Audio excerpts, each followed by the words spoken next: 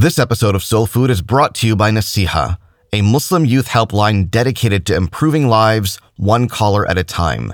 Please visit their website at nasiha.org to find out how you can help during the blessed month of Ramadan. That's NASEEHA.org.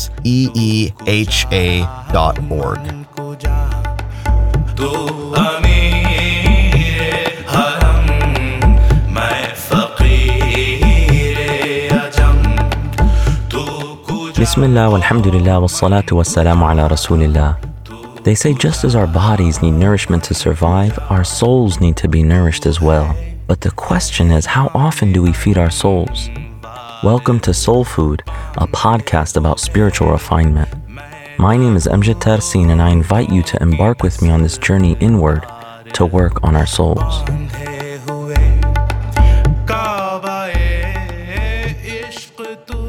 Assalamu alaikum and welcome to episode 20 of Soul Food, where we're going to talk about the last 10 nights of Ramadan. In this episode, we will cover the importance of striving and that whoever strives tastes, which is a saying that I'll explain in a moment.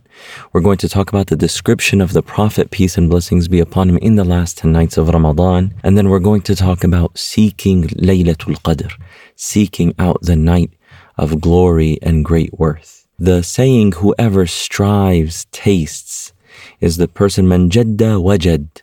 Whoever puts forth an effort and works hard and struggles and strives, they will find what they are looking for and they will taste the sweetness of their efforts. Is that anything in life that is precious takes work.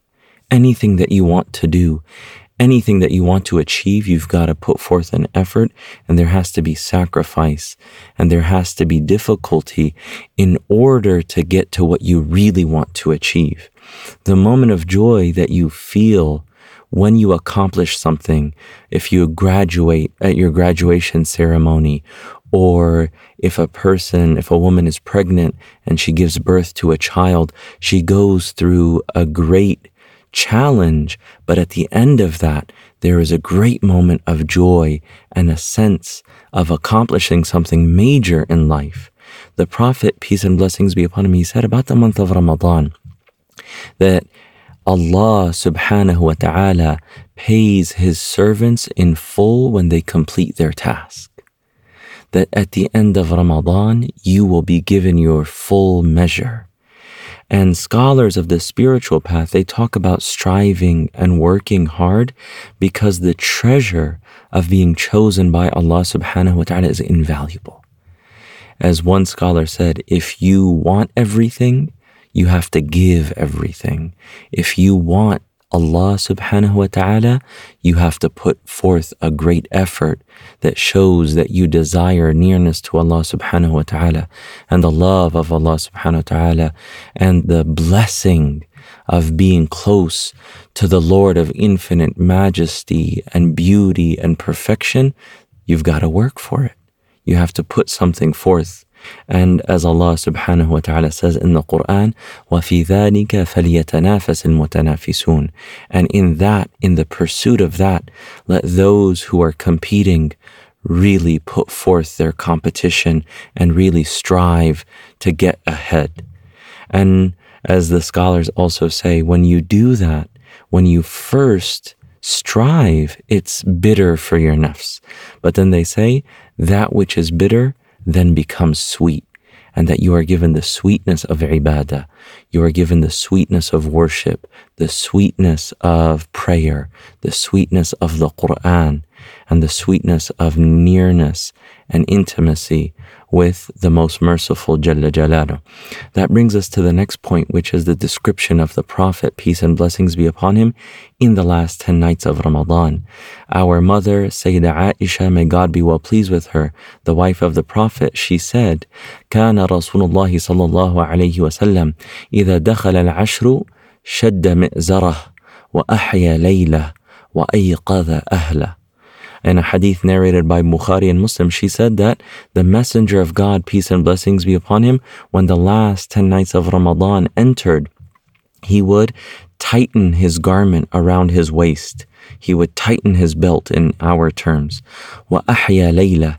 And he would give life to his night. and he would wake up his family. He would wake up his wives and family.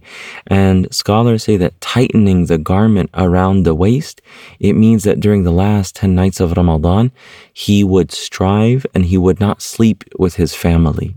He'd be up all night in worship, and that he would give life to the night with ibadah, with praying, with Quran, with dua, with having a heart that was completely dedicated inwardly and outwardly, always and only to Allah subhanahu wa ta'ala.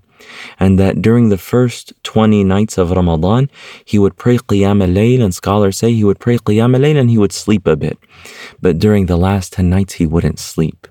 So for us, we should engage in these nights in prayer, in reciting the Quran, in calling upon Allah in dua, in sending salawat upon the Prophet, in engaging in dhikr, in all different forms of good. And that he would wake up his family. That's another description that Sayyidah Aisha said.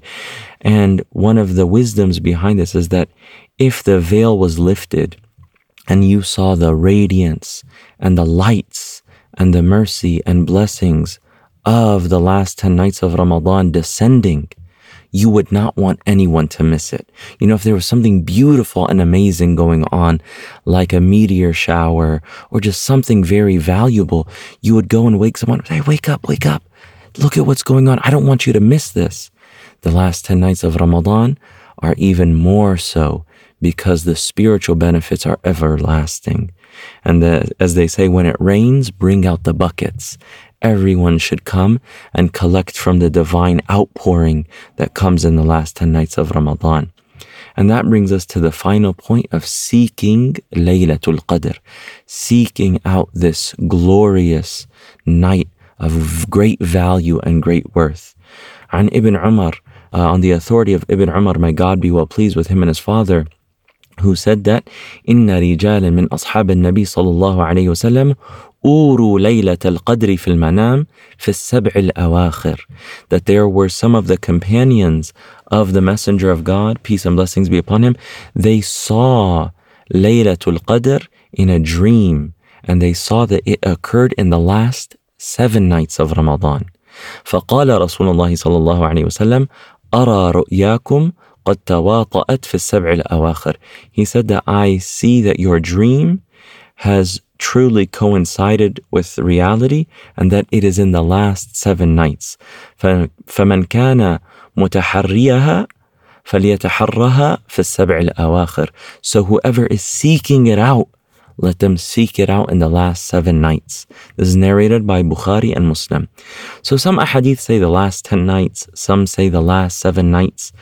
And the way that we should understand these ahadith, in no way are they contradictory, but scholars understand them is, what is it more likely to fall into, the last 10 nights, the last 7 nights, the odd nights? But what the Prophet, peace and blessings be upon him, says, whoever is seeking it, whoever is looking for it, then let them look in the last 7 nights. But also there are other ahadith that say the last 10 nights. So how do you deal with that? If someone was going to give you a lot of money, let's just be honest. Someone said, I'm going to give you $1 million. And they said, I'll give it to you tomorrow or the day after. Would you go and follow up with them the day after, or would you follow up with them tomorrow and the day after tomorrow, just to say, hey, just checking in with you.